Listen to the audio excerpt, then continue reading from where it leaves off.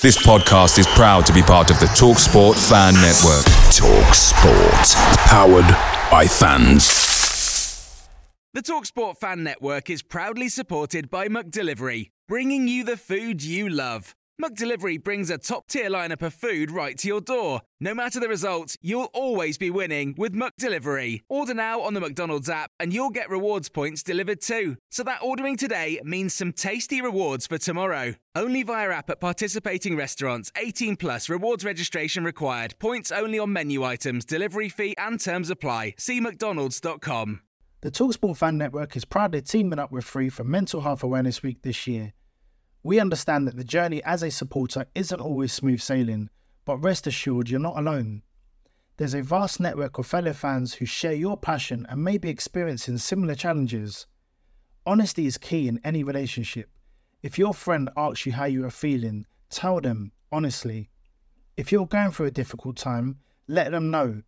Opening up about how you are feeling can really make a difference. After all, they are your mates for a reason. Let's all take a moment to talk more than football. Hello, welcome to another edition of That Millwall podcast. Today we have a Who Are You? It's a little bit of a unique and special Who Are You for me today. Firstly, we have a few technical problems, so you won't see either myself or my guest. And it's a special interview for me because I'm actually interviewing my dad. It's Dean Jones, my dad.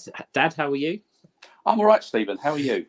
Yeah, very well, thank you. Very well. And it's quite strange because when I've done a few of these, obviously, I don't know the answers that are coming most of the time with most of the interviews that I do. But I get the feeling that I'm going to know pretty much every answer that you give in this interview. But obviously, this is for the benefit of our viewers and our listeners at home. Dad, can I just start with? We'll go straight into it. Yep. How did you become a Millwall supporter? Well, it's like most people, Stephen. It's because my dad did, really. When I started really very young. When I was 4 years old, Dad used to go to Millwall with a group of friends, and we used to stand at the Alderton Road end of the ground, right in the corner. And it really started from there. Dad did have trials when he was a younger man at Millwall, but unfortunately, it came to nothing. But Millwall was a very important part of my dad's life because he would work hard during the week and then spend his money on watching Millwall with his chums. And then latterly with me, he took me, and it would become a regular thing. So that's really how I started, through my dad, really. And you touched on there that where your dad used to stand and where he used to bring you. Memories of the old ground, and where was your favourite spot? Well, the Den was a very unique place. I've listened to the other Who Are Yous, and people will always say it was a very unique place. It was a very intimidating. No one liked coming to the Den, and no matter where you stood, you got that feeling that we were invincible, and I think that's helped Millwall over the years. So wherever we stood, we would stand. I started off at the Alderton Road end of the ground, and then latterly, when my dad didn't go so much, I sort of made my own way, and I found myself on the halfway line. And the halfway line, particularly with the glory days and the big crowds, was a really, really good place to stand. You'd get a good view, and the atmosphere was quite electric on the big days. And do you remember? And for the benefit of the viewers at home, I'm sure you won't mind me saying this, it was a long time ago, your first game as a Millwall fan. Do you remember it? Do you have any memories? What was your first impressions? I have no memories of the game, but my very first game was in the 1964-65 season. It was an early season game against Brighton at the Den, and I was barely 4 years old. And I remember at the time that I was in the early days, I would stand on an old orange box that in those days you were allowed to bring in, so the kids could look over the tops of the heads of the other spectators. That was my first game in 1965, and as an offshoot to that, it just so happened that year Millwall finished runner-up to Brighton. I think in the old 4th division, and they were promoted into Division 3. So my first game, my first season saw Millwall very successful. And you said there that you obviously don't really remember the first game. What's the first game that you remember, maybe parts of the game or the atmosphere? What's the earliest memory you've got of a game? The earliest memory of a game I have at Millwall was a League Cup tie, and that was in 1969, and we were drawn against Stoke City. We'd drawn at their place, I think, 0-0, and in those days, the replay was barely a couple of days later. So I think that might have been on the Saturday, or I'm not quite sure, but the home game was on a Monday evening, and it was quite exciting because not only were they in the first division, but they had Gordon Banks playing for them, England goalkeeper. And so everybody turned up at the game on the Monday night, wanted to see Millwall win a cup tie against a team in a higher league, but also to see Gordon Banks. And the thing was, when the teams were announced prior to the game, he was injured, and his deputy John Farmer was in goal. So that was a bit of a disappointment. But as for the game itself, Millwall ended up winning 2-1. I think with a goal from Derek Possey. It was a header from a corner, and it was quite a successful evening, but disappointing that England's goalkeeper wasn't in goal for the opposition. Okay, and I mean, obviously, we're coming, before we come on to some memories, we'll talk about the current ground. I don't like to refer to it as the new Den. As you know, it's now the Den. We've been there. Yep. This is now 30 years.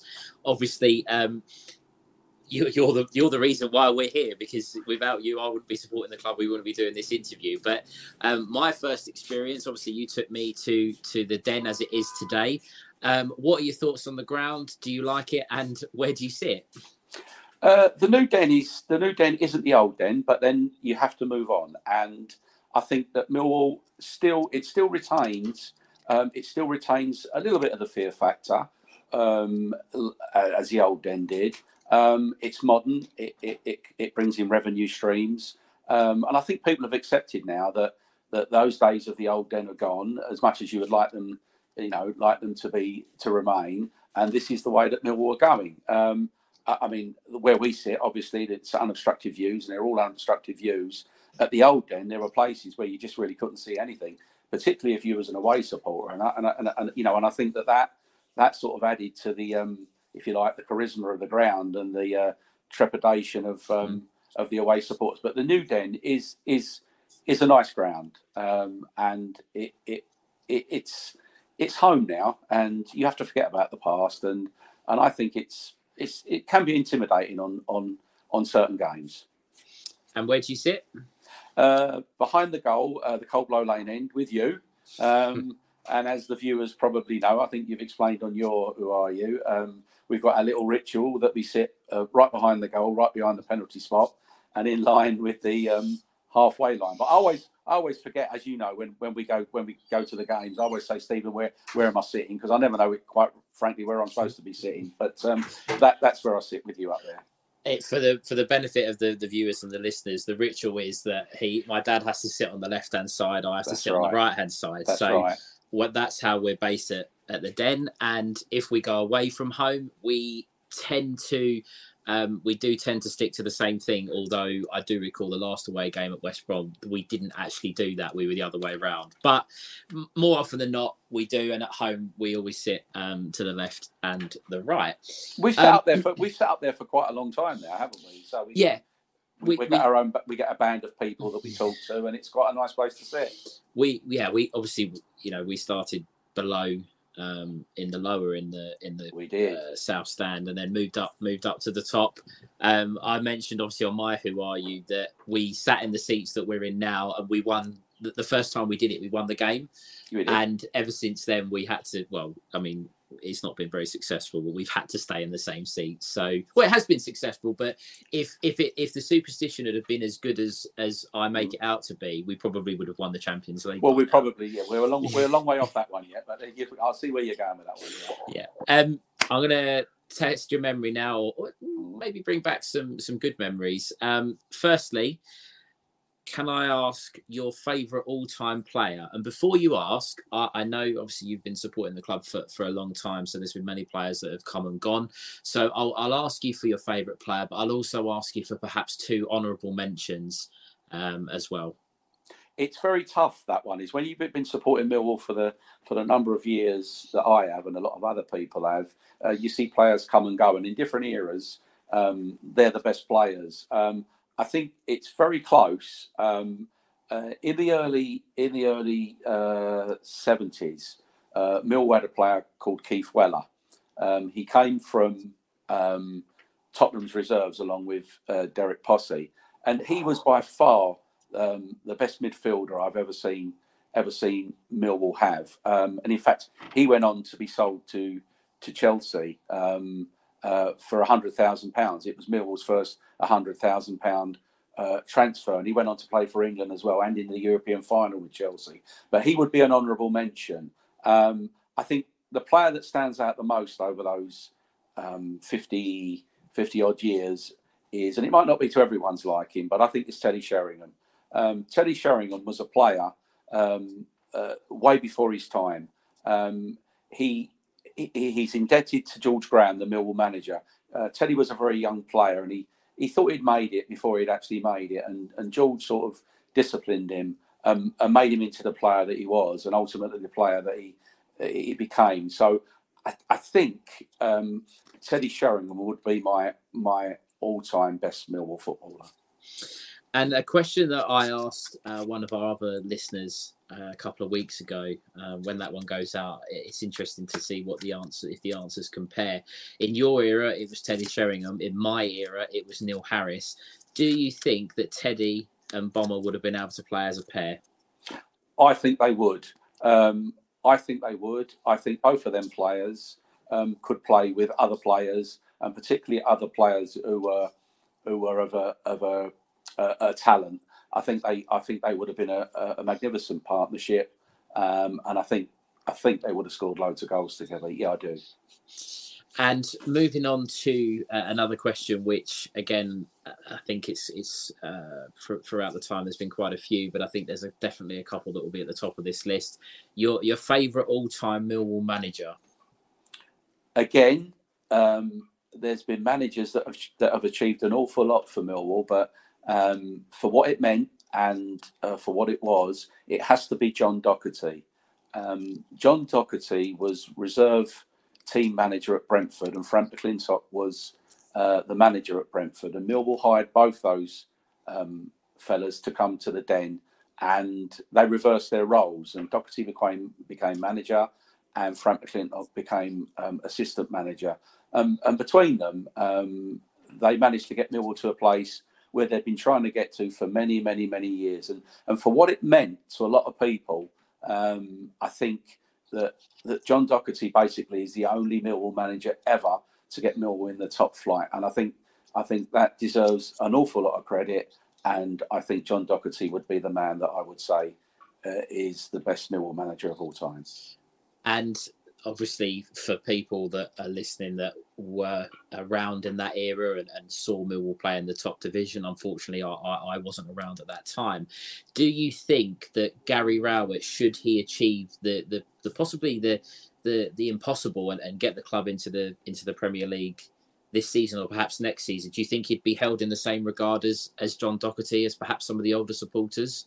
I think he ought to be, because as I said to you, the golden chalice for any Millwall supporter, anyone connected with Millwall, would be to play in the top league. And I think any manager, given the restraints that are at Millwall and have always been at Millwall, I think it's always more of an achievement than just an achievement to get to the Premier League Division 1, whatever it was at the time. But I think, yes, Gary Rowett, if he managed to get Millwall into the Premier League, whenever he did it, I think Gary Rowett, using the basis of what I use, yes, I believe he'd be a legend. In my eyes, he would be a legend, because not many Millwall managers in 130, 140 years have managed to achieve that particular goal.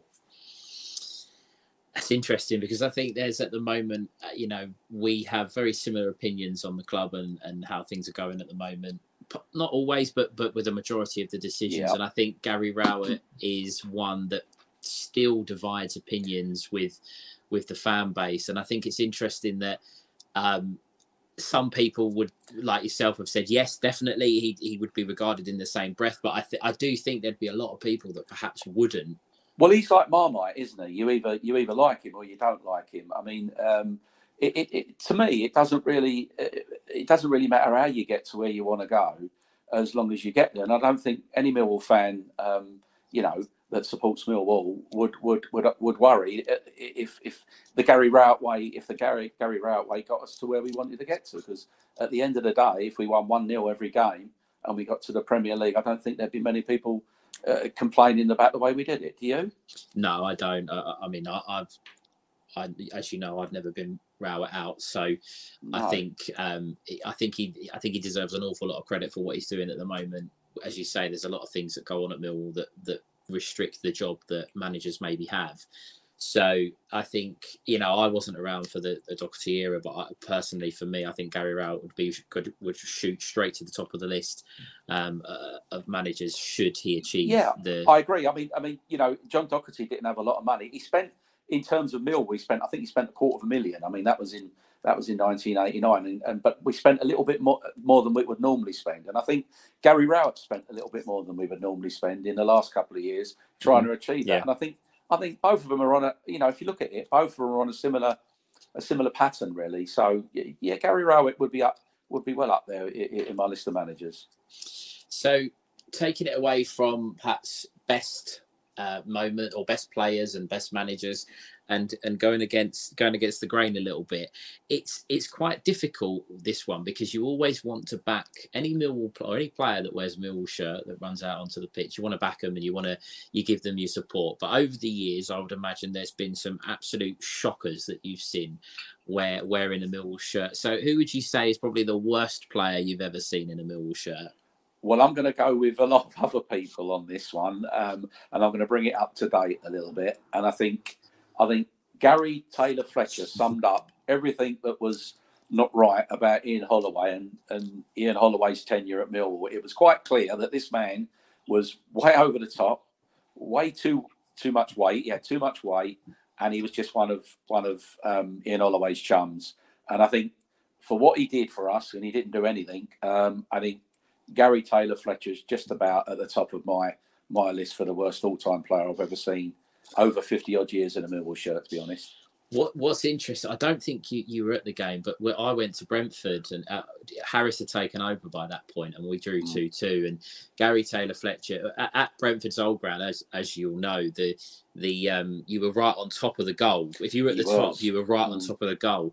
And Millwall broke and the ball fell to Taylor-Fletcher in the box and he pretty much had the whole goal to aim at. And I think, as you said there, and I'm sure all the listeners at home would agree, everything that summed him up was an open goal from 4 yards and he managed to blast it past the post. Well, I agree, Stephen. Yeah, I agree. I mean, the question you've got to ask yourself is, what did he actually do for Millwall? What did he win us a game? Did he score? Did he? I mean, I can't remember. I just don't know what he did. I mean, as a striker, he just fouled. He was past it. Yeah, the worst player I've ever seen. And against the Lions, I mean, we've seen a lot of teams come and go, and sometimes it's quite hard to pick out individual players. But would you say there's anyone that you've seen line up against us and just thought, God, he's terrible? Do you know, Stephen, I find it hard to answer that question. I've seen so many games, and I really can't think of one, to be honest. I mean, there's been times when you look at players and you think, crikey, like, when Millwall perhaps have won 4 or 5 and the defender's been terrible or what. But I can't really, off the top of my head, there's been many, and I can't really think of anyone off the top of my head, to be honest. If I give you a hint of a player, go on. I'll try and give you. And this is obviously your answers, but was you with me on this one? Was you? We've seen him a couple of times. Right. Perhaps a centre half that may have received a vote or two for Player of the Season. Oh, did he play for West Ham and Charlton? Yeah, he did. I can't think of his name now, but you're going to tell me, aren't you? Christian Daly. Yeah, Christian Daly. Yeah, it was something. Christian Daly was a player that just really couldn't play against Millwall, could he? Let's face it. I think it was the atmosphere, the fact that he was no good, the fact that he was playing Millwall, and yeah, you're quite right. I suppose. Yeah, if I'm going to nick one off you, Christian Daly would be in my top 3, I would think. Yeah, that's a good one, Stephen. I think it's quite difficult, and obviously, without putting, this is your interview. It's about your story and your thoughts, but it's interesting because apart from the real big match players, I mean, over the years that have come to the Den, you tend to look out for the better players. You don't really look out for the worst players. That's that. Right. So, for example, a couple of weeks ago at West Brom, you were looking at Jed Wallace. At QPR, you look for Elias Chair at the moment. Years gone by, you've had like Wes Hoolahan, Adel Taarabt. You know those players, but you never really tend to spot the worst players. You just hope the whole team that we're playing against has a bad game, to be honest with you. So you come away with 3 points. Yeah. Okay. I mean, this is probably going to be quite tough. So again, I'm going to give you the opportunity for some honourable mentions. I'll give you 2 honourable mentions, and obviously then your most memorable match involving Millwall. Most memorable match, without a doubt, would be the FA Cup tie at Highbury in 1995, when Millwall beat Arsenal 2-0. And I think it's Mark Beard and Mark Kennedy scored. Not only did Millwall take over the ground that night, we beat an Arsenal team that was full of internationals at Highbury on their own pitch. And quite frankly, the game was never in any doubt. And just to see the sight of Mark Beard outpacing Tony Adams and running towards us, and I was right behind the goal that night. I literally saw the ball, hit it, and the ball was coming towards me in the top, and it went into the top of the net, and it was a magic moment, and it has to be my most favourite game out of all. And I've been to a few. To beat Arsenal on their own pitch, with no doubt, that was really good.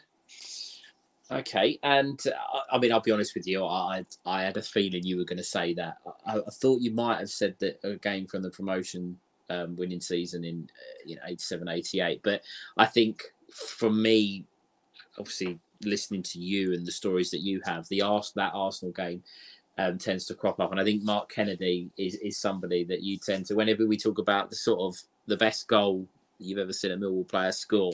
I think it would have to be up there, Stephen. It would have to be up there.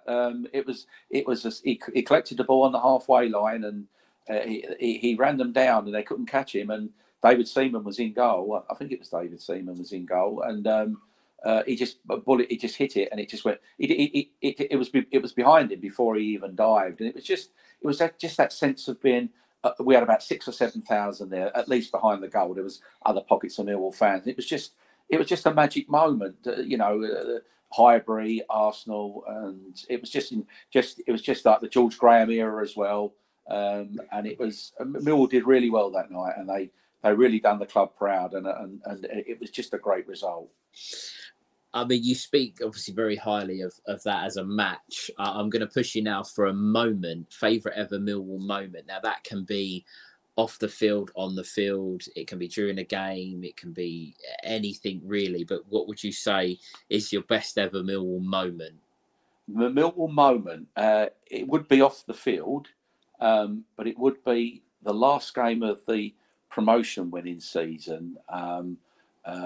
We'd got promoted at Hull City the week before, and we were home to Blackburn Rovers, and we were collecting the trophy. And I was with my dad, who unfortunately passed away late last year, and we were together. And there were many older people at the ground that day that had, one, never seen Millwall play in the First Division, and two, had never really seen them win a trophy. So it was a bit of a double whammy there, and there were grown men crying when Les Briley went and picked up the trophy, and it would have to be to see something that Millwall had been going since 1885, and this was in 1980, 87, and it's a long time to go without winning a trophy or getting into the top flight, and to be part of that history, I think it would have to, particularly with my dad, it would have to be it would have to be my best moment. By a long chalk. That would be it. And interestingly, obviously, with comparisons to this season, we finish up at home to Blackburn Rovers. We do this year round. Obviously, slightly different prize potentially on offer. This time, obviously, then we'd won. We got promoted and had a trophy. This time, it would be to make it into the playoffs. So slightly different. Yeah. Do you see similarities with that season to this season? Is it the same? Is there a same feel? Is it completely different? I've touched on earlier on in one of my answers about the managerial thing, and I think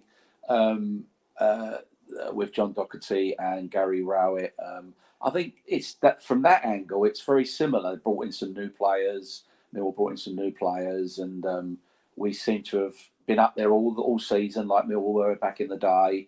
And there are similarities, and I think Millwall got a great chance of getting in the playoffs. I think it's dependent on home form. I think we've got to win our home games, but there is a similarity between, and obviously with Blackburn being the last game, that's a very similar thing. So if the omens are there, then that Blackburn game might actually mean it didn't actually mean anything in terms of result in back in the day, because Mill would already be promoted. This time round, with Blackburn being one of our rivals, it may mean that winner takes it all, maybe, and that makes it a very, very big game. So yeah, there are similarities, I would say, between back in the day and present day.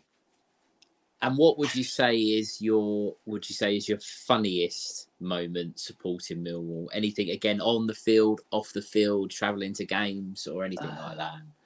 I think you mentioned this one in your Who Are You about the away trip to Walsall, and the fact that I'm not really typical of the so-called how people perceive Millwall fans to be, I'm not one for running around mad and things like that. But I do get, when Millwall score, I do get excited. But that day at Walsall, when we scored that, which was quite a very, very good goal, Romeo scored that goal, and I ended up on the floor. Quite frankly, Stephen, as you know, I didn't know where I was, to be honest with you. 1 minute I'm standing next to you, and the next thing I've got this big bloke behind me, and he's jumping all over me back. And it was like one of those moments where you get up and dust yourself down and think, I hope nobody saw that sort of thing, because it just looked silly, didn't it? You looked around, and I don't think you had to look on the floor and see me on the floor. So that was a funny moment. I mean, there's probably been other moments, but that one springs to mind. It just like being with you, and and then the next thing on the floor and the lights going out.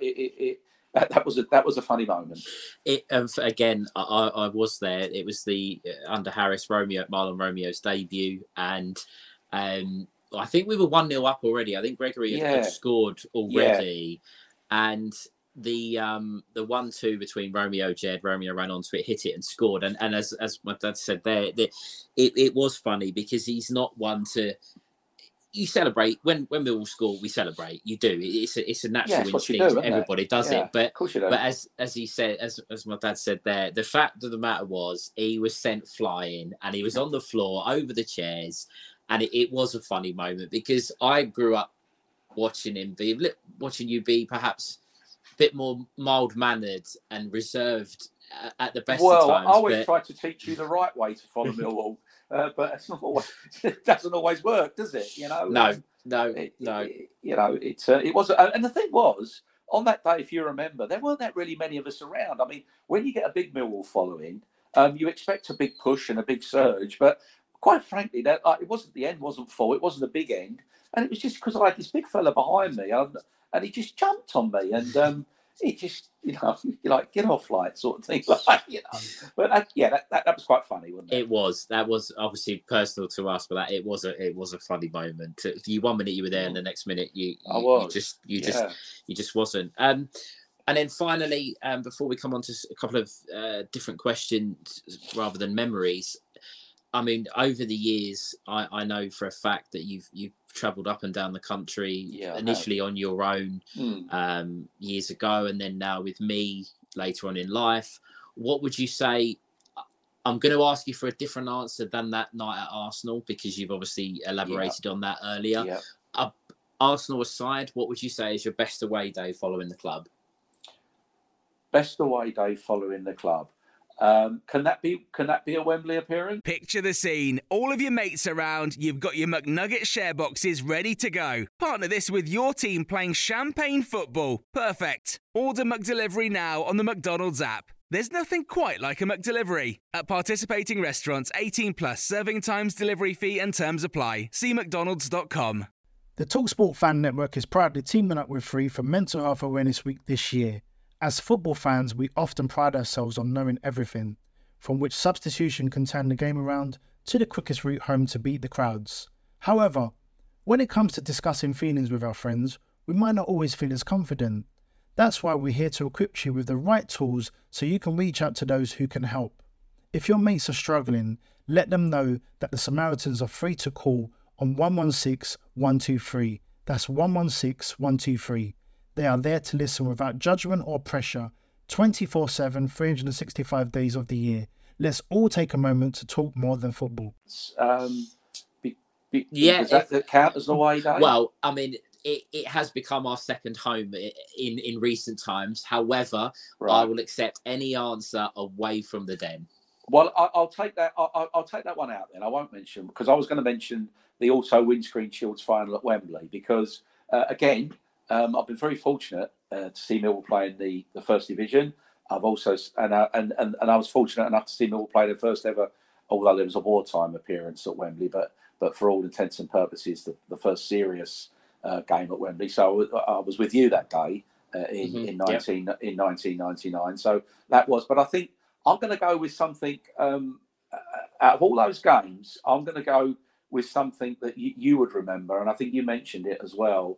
In yours, would be that game with away to Bristol Rovers when Sean Hutchinson scored in the last minute of the game, because the feelings that we had when we went, I think, was it 2-0 up or something like that, was it 2-0, and we thought we were in the top six for sure, and then results started. I think Southend started to win or something, and then Bristol Rovers came back into the game and it ended up 3-3 with a few minutes to go, and it was, you went from high to low, and you thought, oh, we're not going to make it, and then all of a sudden, with virtually the last kick of the game from a corner, Sean Hutchinson headed the ball into the net, and really it was that goal that's put Millwall where they are today, really, because as you remarked in your who are you. A lot of the teams that we left behind, that we got to the playoffs and ultimately won them, but it's led to where we are today. So I think that game would be the answer to the question. I think, away to Bristol Rovers. And I did a little bit of a curveball question. Obviously, you've been supporting the club for a long time, and picking a recent game for a favourite away game, I think because of the emotion, the emotion was that day it was nerves, then it was high, then it was low, then it was nerves. We were there, it Stephen, changed. It changed. We were there, and then we wasn't. And when you look at some of the other teams where they've gone, having just failed, it could have been Millwall, couldn't it? And instead of that, we're on the cusp of the playoffs. So I think that game, in hindsight, meant a lot, and it was great just to score right at the end, and knowing that Bristol Rovers really couldn't respond and deny us where we needed to be. So that's the one. And what would you say is the best ground that you visited? And also, to touch on that as well, I would say, correct me if I'm wrong, are you in the 70s in terms of how many grounds you've been to? Is it 70 grounds? I think it's about 76, 77 now. Yeah. But of course, a lot of those grounds are now gone, and so the list keeps getting longer because teams go to different new grounds and things like that. But of the original 92 up until the new grounds started to be built, because I think Millwall was one of the Den, the new Den as they call it, or the Den. That was the first ground to be built after the Taylor report. So up until that point, I'd been to 76, 77 away grounds. And what would you say is your best one to visit? Which one? In terms of atmosphere, or in terms of the way it looks? in terms, you turn up at the game and you enjoyed the stadium. Obviously, it's not home, but you turn up and you think, oh, it was a nice place to visit. I think I know your answer, perhaps if I say atmosphere, but what ground sticks in your mind the most? In terms of atmosphere or just the way it looks? Both. I mean, both. For atmosphere, it's definitely the away game against Sheffield United when I was with you. Yeah. It just felt, everybody knows Millwall make themselves heard wherever they go. And we did on this day, but it just seemed to me there was 30,000 people at Sheffield United that day. And we were both near to the top. Weren't at the top, but we were both near to the top of the league, challenging for top six. And it just seemed to me, we had about 1,600, maybe a little bit more, I don't know. It just seemed to me that we were surrounded. And the noise levels inside Bramall Lane that day, and I think it was because the roofs keep the noise in. It's all roofed all the way around. And it just made, when they scored or when they attacked or when they nearly scored, it was very, very similar to the Den at its best.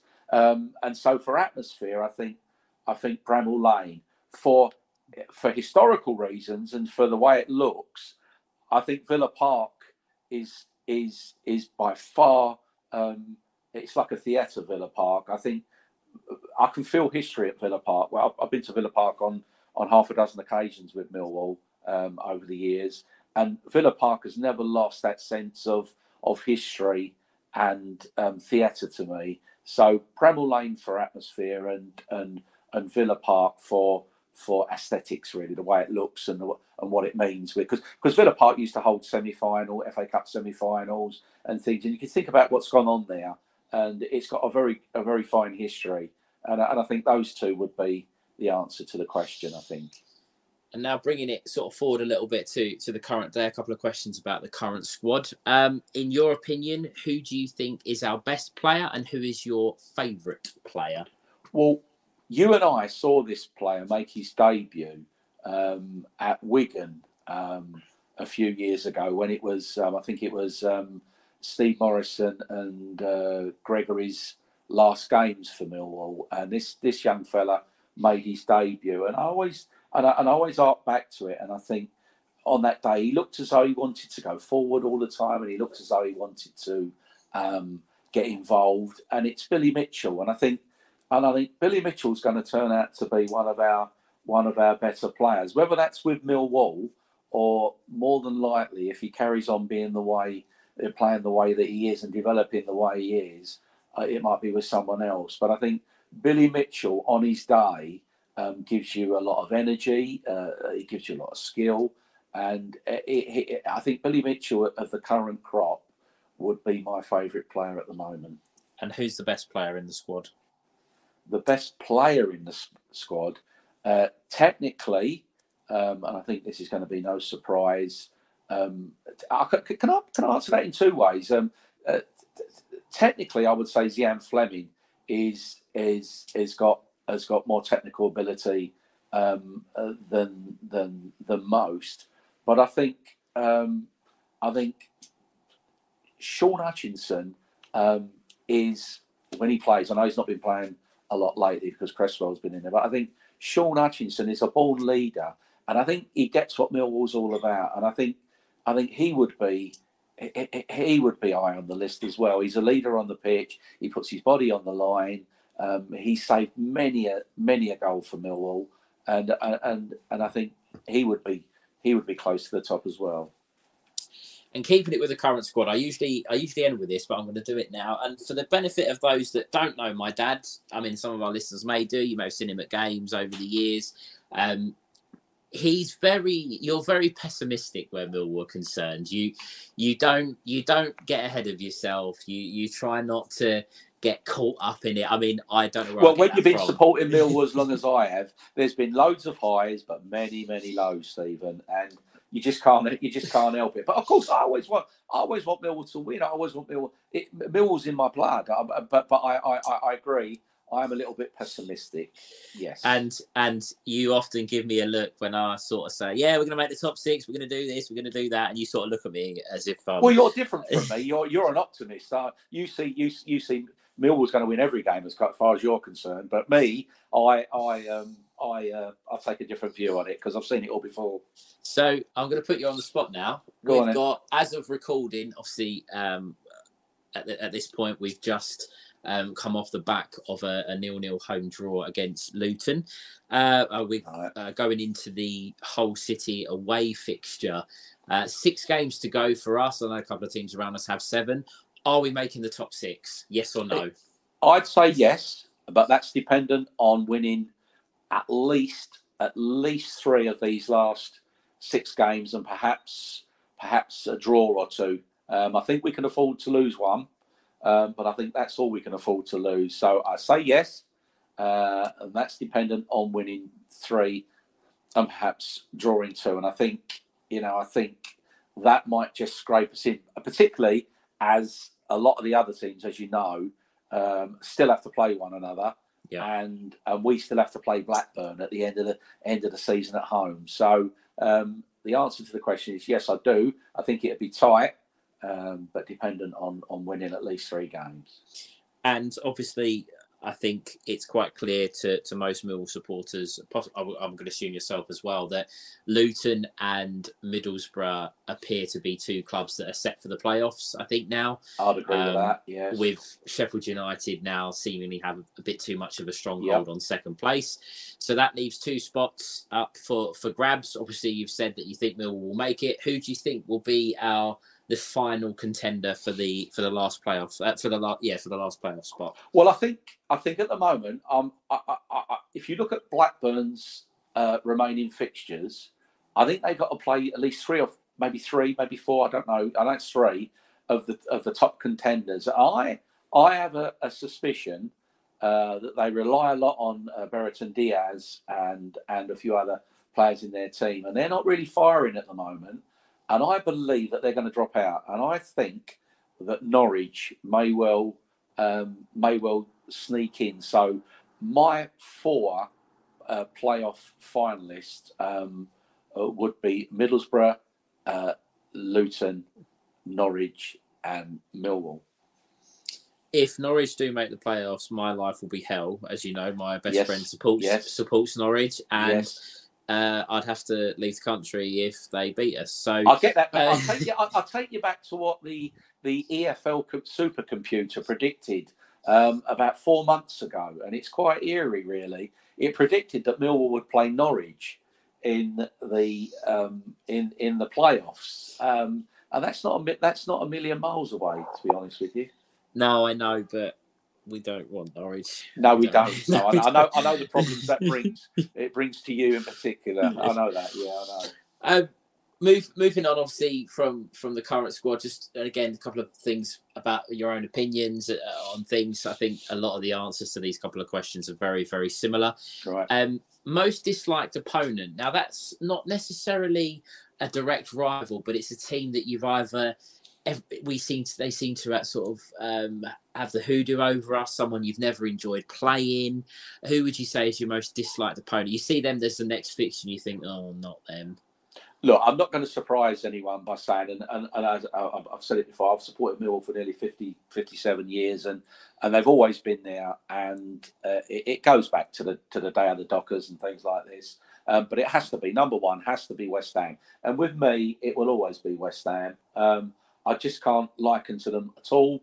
I think they think that they're better than what they are, but when in effect they're just an up-down team. They're a yo-yo team. Secondly, I come more to the present day. I would say the second team on my list would be Leeds. Leeds are just a team that again I can't warm to. I think they think they're better than what they are. And quite frankly, I think this year they could come down this year. And third on my list is Crystal Palace, because as you know, you've been to Palace with me on a number of occasions, and we've been lining up at railway stations to come over with the away support, with the home supporters, and we hear comments, and I think you remember that they always talk as though we're sort of second-class citizens at Millwall, and they do. we shouldn't be losing to these people. And well, I mean, you and I heard that at the railway station on one occasion. So I just think they think they're a little bit above us and a little bit special. They might be special, but I think special in a different way. So it would be West Ham, Leeds, and Crystal Palace in that order for me. And we've touched on some moments, some matches. We've touched on players. I'm going to ask a few more questions now around, again, opinion-based, of course. But in terms of a story about following Millwall, we've pre-spoke about this. Yes. And I know that you were very keen to mention this story because it's very unique. It's very...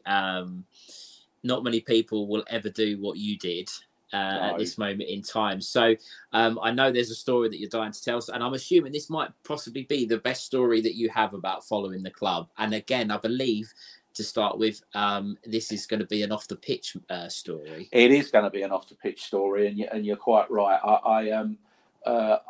I'll never forget this day. It was...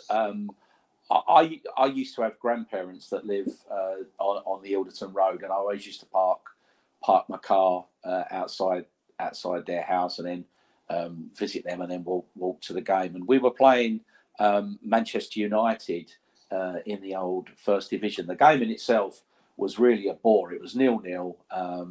Probably many people can remember it. Nothing really happened, but the story I'm going to tell actually really did happen. And it just made my day. And I was coming out the game, and I got into the car and drove. I was on Ilderton Road going towards the junction of the Old Kent Road, and the traffic lights they went red, and I just looked into my rear mirror, and I looked, and I took a double take, and I saw someone that I knew, and it was Bobby Charlton, and he was driving the car. His wife was in the front of his car, and his daughter, who was at the time, she was a weather forecaster. People might remember her, and it was Bobby Charlton, and I'd never met Bobby Charlton, and I thought I've got to get his autograph. So I put the car in neutral. Bearing in mind this is after the game, I think the crowd was about 17 or 18,000. It was packed, trying to get out onto the Old Kent Road. And I stopped the car on a red light, got out the car, I grabbed my programme, and I didn't have a pen. All I had was a marker pen. And I thought, I've got to get Bobby Charlton's autograph. And to be fair, he saw me getting out the car. And as I walked towards his car, he had a white BMW, and he wound down the windows. It was electric windows. And he saw me coming. I went up to the car and said, Mr. Charlton, I said, sorry for this. I said, but could I have your autograph, please? And he said, no problem. And I got him to sign the back of the programme, and with this marker pen. And the thing is you got heroes in your life, and Bobby Charlton was one of my heroes. And sometimes when you meet them, they don't come up to speed. They disappoint. But he actually wound down the window, saw the situation, and signed my programme. And he got, bearing in mind, all these cars are honking their horns and everything else. The lights are changing from red to green, red to green. It must have been about 5 minutes I was there, and he done it. And for that really has got to be one of my best Millwall moments. And you've actually, as you know, got that programme that I gave you, because I gave you all my programmes, and that really was a memorable moment for me. It's something that there won't be many people out there that have a Millwall programme signed by Bobby Charlton. No. And the circumstances to which I got it as well. Yeah, of course. In the middle of the Old Kent Road, basically, And as you say, sometimes with football nowadays, that a lot of the players are idolised, they're heroes, that, a lot of youngsters, even adults, want autographs or shirts. And it's nice that someone who's so iconic in the footballing world lived up to the expectation of a hero. It was. Couple more questions. We're sort of coming towards the end of this interview now. Firstly, if you could change anything about Millwall, whether it be past, present or future, or a combination of the two, what would it be? If I can answer that in a different way, I think just recently, and I think the pods of your podcast has spoken about this. I think Millwall are trying to change, and I don't really want them to change. I think they're going in a direction that's aligning them to the things we don't really want them to go where we want them to go to, and I think Millwall got to be very careful because I think they are evolving. What with the new training ground, I get that they got to have a training ground, and I get that's a change because we've got to leave Calmont Road for the lease. But then you talk about the development and you talk about the revamping of the stadium, and I think too much change is bad for Millwall. I know we've got to introduce revenue streams, and I know we've got to come up with different ideas, but I think Millwall have got. If I could answer this in a different way, I wouldn't change much, but I think Millwall are trying to change. And I think they should be very wary how they go about and not alienating people, because I think a topic of debate amongst Millwall supporters at the moment, as well as what they're doing on the pitch, is the fact that I'll give you one example. The crowds at the Den in the last 4 or 5 games have been quite large for us, but they've not been as enthusiastic and as noisy and as loud as that. And I think that's something that Millwall got to be careful of in terms of change. I wouldn't change anything other than, to try and get new revenue streams and things. I get that, and to become more modern, but still keep the identity. And I think if I was to answer that, I think we've got to be wary of where Millwall are trying to get to at the moment. I think it's an interesting topic, and it's something that we've spoke about quite a lot, travelling to and from games, each week. I think the problem is that we find is, and I know that you're quite keen on the numbers and things, that the attendances that are coming into the ground are good for the club. The money that's coming into good, yes, into from that the club angle it is good for the club. And to perhaps compete a little bit more moving forward, if those numbers are coming in on a regular basis, you might have a little bit more transfer budget. You might have a little bit more wiggle room for wages or agent fees or whatever cost there is in bringing in new players to the club. But on the flip side to that, I think we've been to the last few away games, and Luton, when the fans went to Luton, they were very loud. You had QPR, they were very good. Yes. West Brom, they were very good. Reading, even at Reading with their soulless stadium, I thought us fans there were very, very good. And the smaller numbers, that hardcore fan base are making more of an atmosphere than what we're perhaps getting when we're getting 18,000. Yeah, you're right. I think, you know what? I mean, I know it's been said on social media and in the press, but I think that it's right. I think there's more noise made with 12,000 people in the stadium than there is with 18,000 people in the stadium. And that's purely because the other, as welcome as it is, the other 6,000 people may have a Millwall connection, but they're not regulars. And I think that might be why I said what I said earlier on, that we've got to find our home form. It's dependent on our home form. I think that's why maybe we're not winning so many games at home in the last 4 or 5 games and things. I think we need to get that noise back, and I think that only comes with your regulars and not your day trippers, as they like to say. And just a couple of quirky questions before we sort of finish this one up. Again, I know the answer to this question, and I'm sure you got a little bit of a story about it as well. What's your favourite Millwall shirt of all time? There's only one shirt. There's only one shirt and one shirt only, and that would be from the early 1970s, and that's the all-white kit with the Millwall badge on. It was the Red Lions, and I think it was a blue outline. Believe it or not, it was the only kit I ever owned. My dad bought it for me. Without going into too great detail, he didn't have a lot of money, but he bought that kit for me, and I wore that. And also at the time, I wore a pair of white boots as well. So when white boots were the first, I think Alan Ball had the first pair of white boots. He used to play for England, and I had my white kit and my white boots. And what did you do with them? Well, you know what I did with them, and I wore them and I loved them, and I left them on the train. I went to play football, and I left them on the train, and I never saw them again. And that's the only kit I ever had. I would have been 9, 10 at the time. That's the only kit I've ever had, and it meant a lot, and I lost it. My dad wasn't very pleased. It's probably that's the reason why it was the only kit you got, was because he didn't want you to leave it on the train again. Yeah, maybe, but I did, and it was a bad day.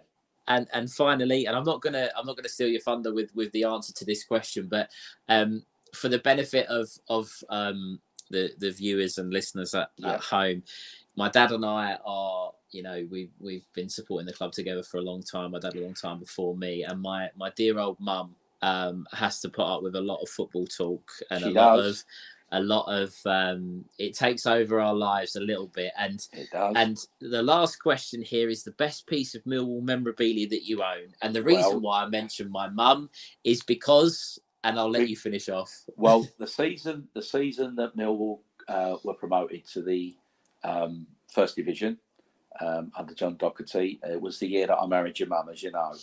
And Mum's brother Joe was best man, and he managed, without me knowing, he managed to get a card signed by the entire squad, which he actually read out as best man at your mum and I's wedding. It was a nice surprise, and obviously the names on that will go down in Millwall history as the team that not only achieved promotion but played in the old First Division. So yeah, that's the story for that particular question. But the benefit and the reason why I mentioned my mum is because, and from the stories that I was told, she wanted no mention of Millwall Football Club on her wedding day. Right. Funny enough, now you said it, that now you said that. Yeah, I mean, I used to work with a chap that liked football. He was a Tottenham supporter, but he was a guest at the wedding, and I said to him, "Look, can you keep an eye on the score in the service, because the service was at 4 o'clock. The service was at 4 o'clock, and obviously it was a 3 o'clock kickoff, and it was like Millwall. We were playing Blackburn on that day, Steve, and it's a funny one, isn't it? It's Blackburn again. Yeah, it's always Blackburn. Blackburn always seemed to appear, and it was. I looked round, and we were winning 1-0, and then unfortunately we lost 2-1 on that day, but I couldn't help it. I just had to find out how Millwall were doing that day. But yeah, my dear old mum, not only did she have the football scores being fed to soon-to-be husband, the best man speech was dominated by Millwall by a very special card. But it's a very unique, again, that's something that's quite unique, that there won't be many supporters out there that have a wedding card. Well, that's signed. That's my best bit of memorabilia. Yeah, that just has to be. I've still got it to this day, as you know. And the names on there are historical Millwall names, aren't they? Well, absolutely. The only team to do it. Maybe we'll have to get another card signed this year. Yeah, maybe you'll have to get one. If they go on and do it. But that's been the end of Who Are You? Obviously for myself, this has been quite a special thing for me to do. The reason why I'm here doing this podcast, and the reason why I spend thousands of pounds and thousands of miles traveling up and down the country for years and years, is because of my dad.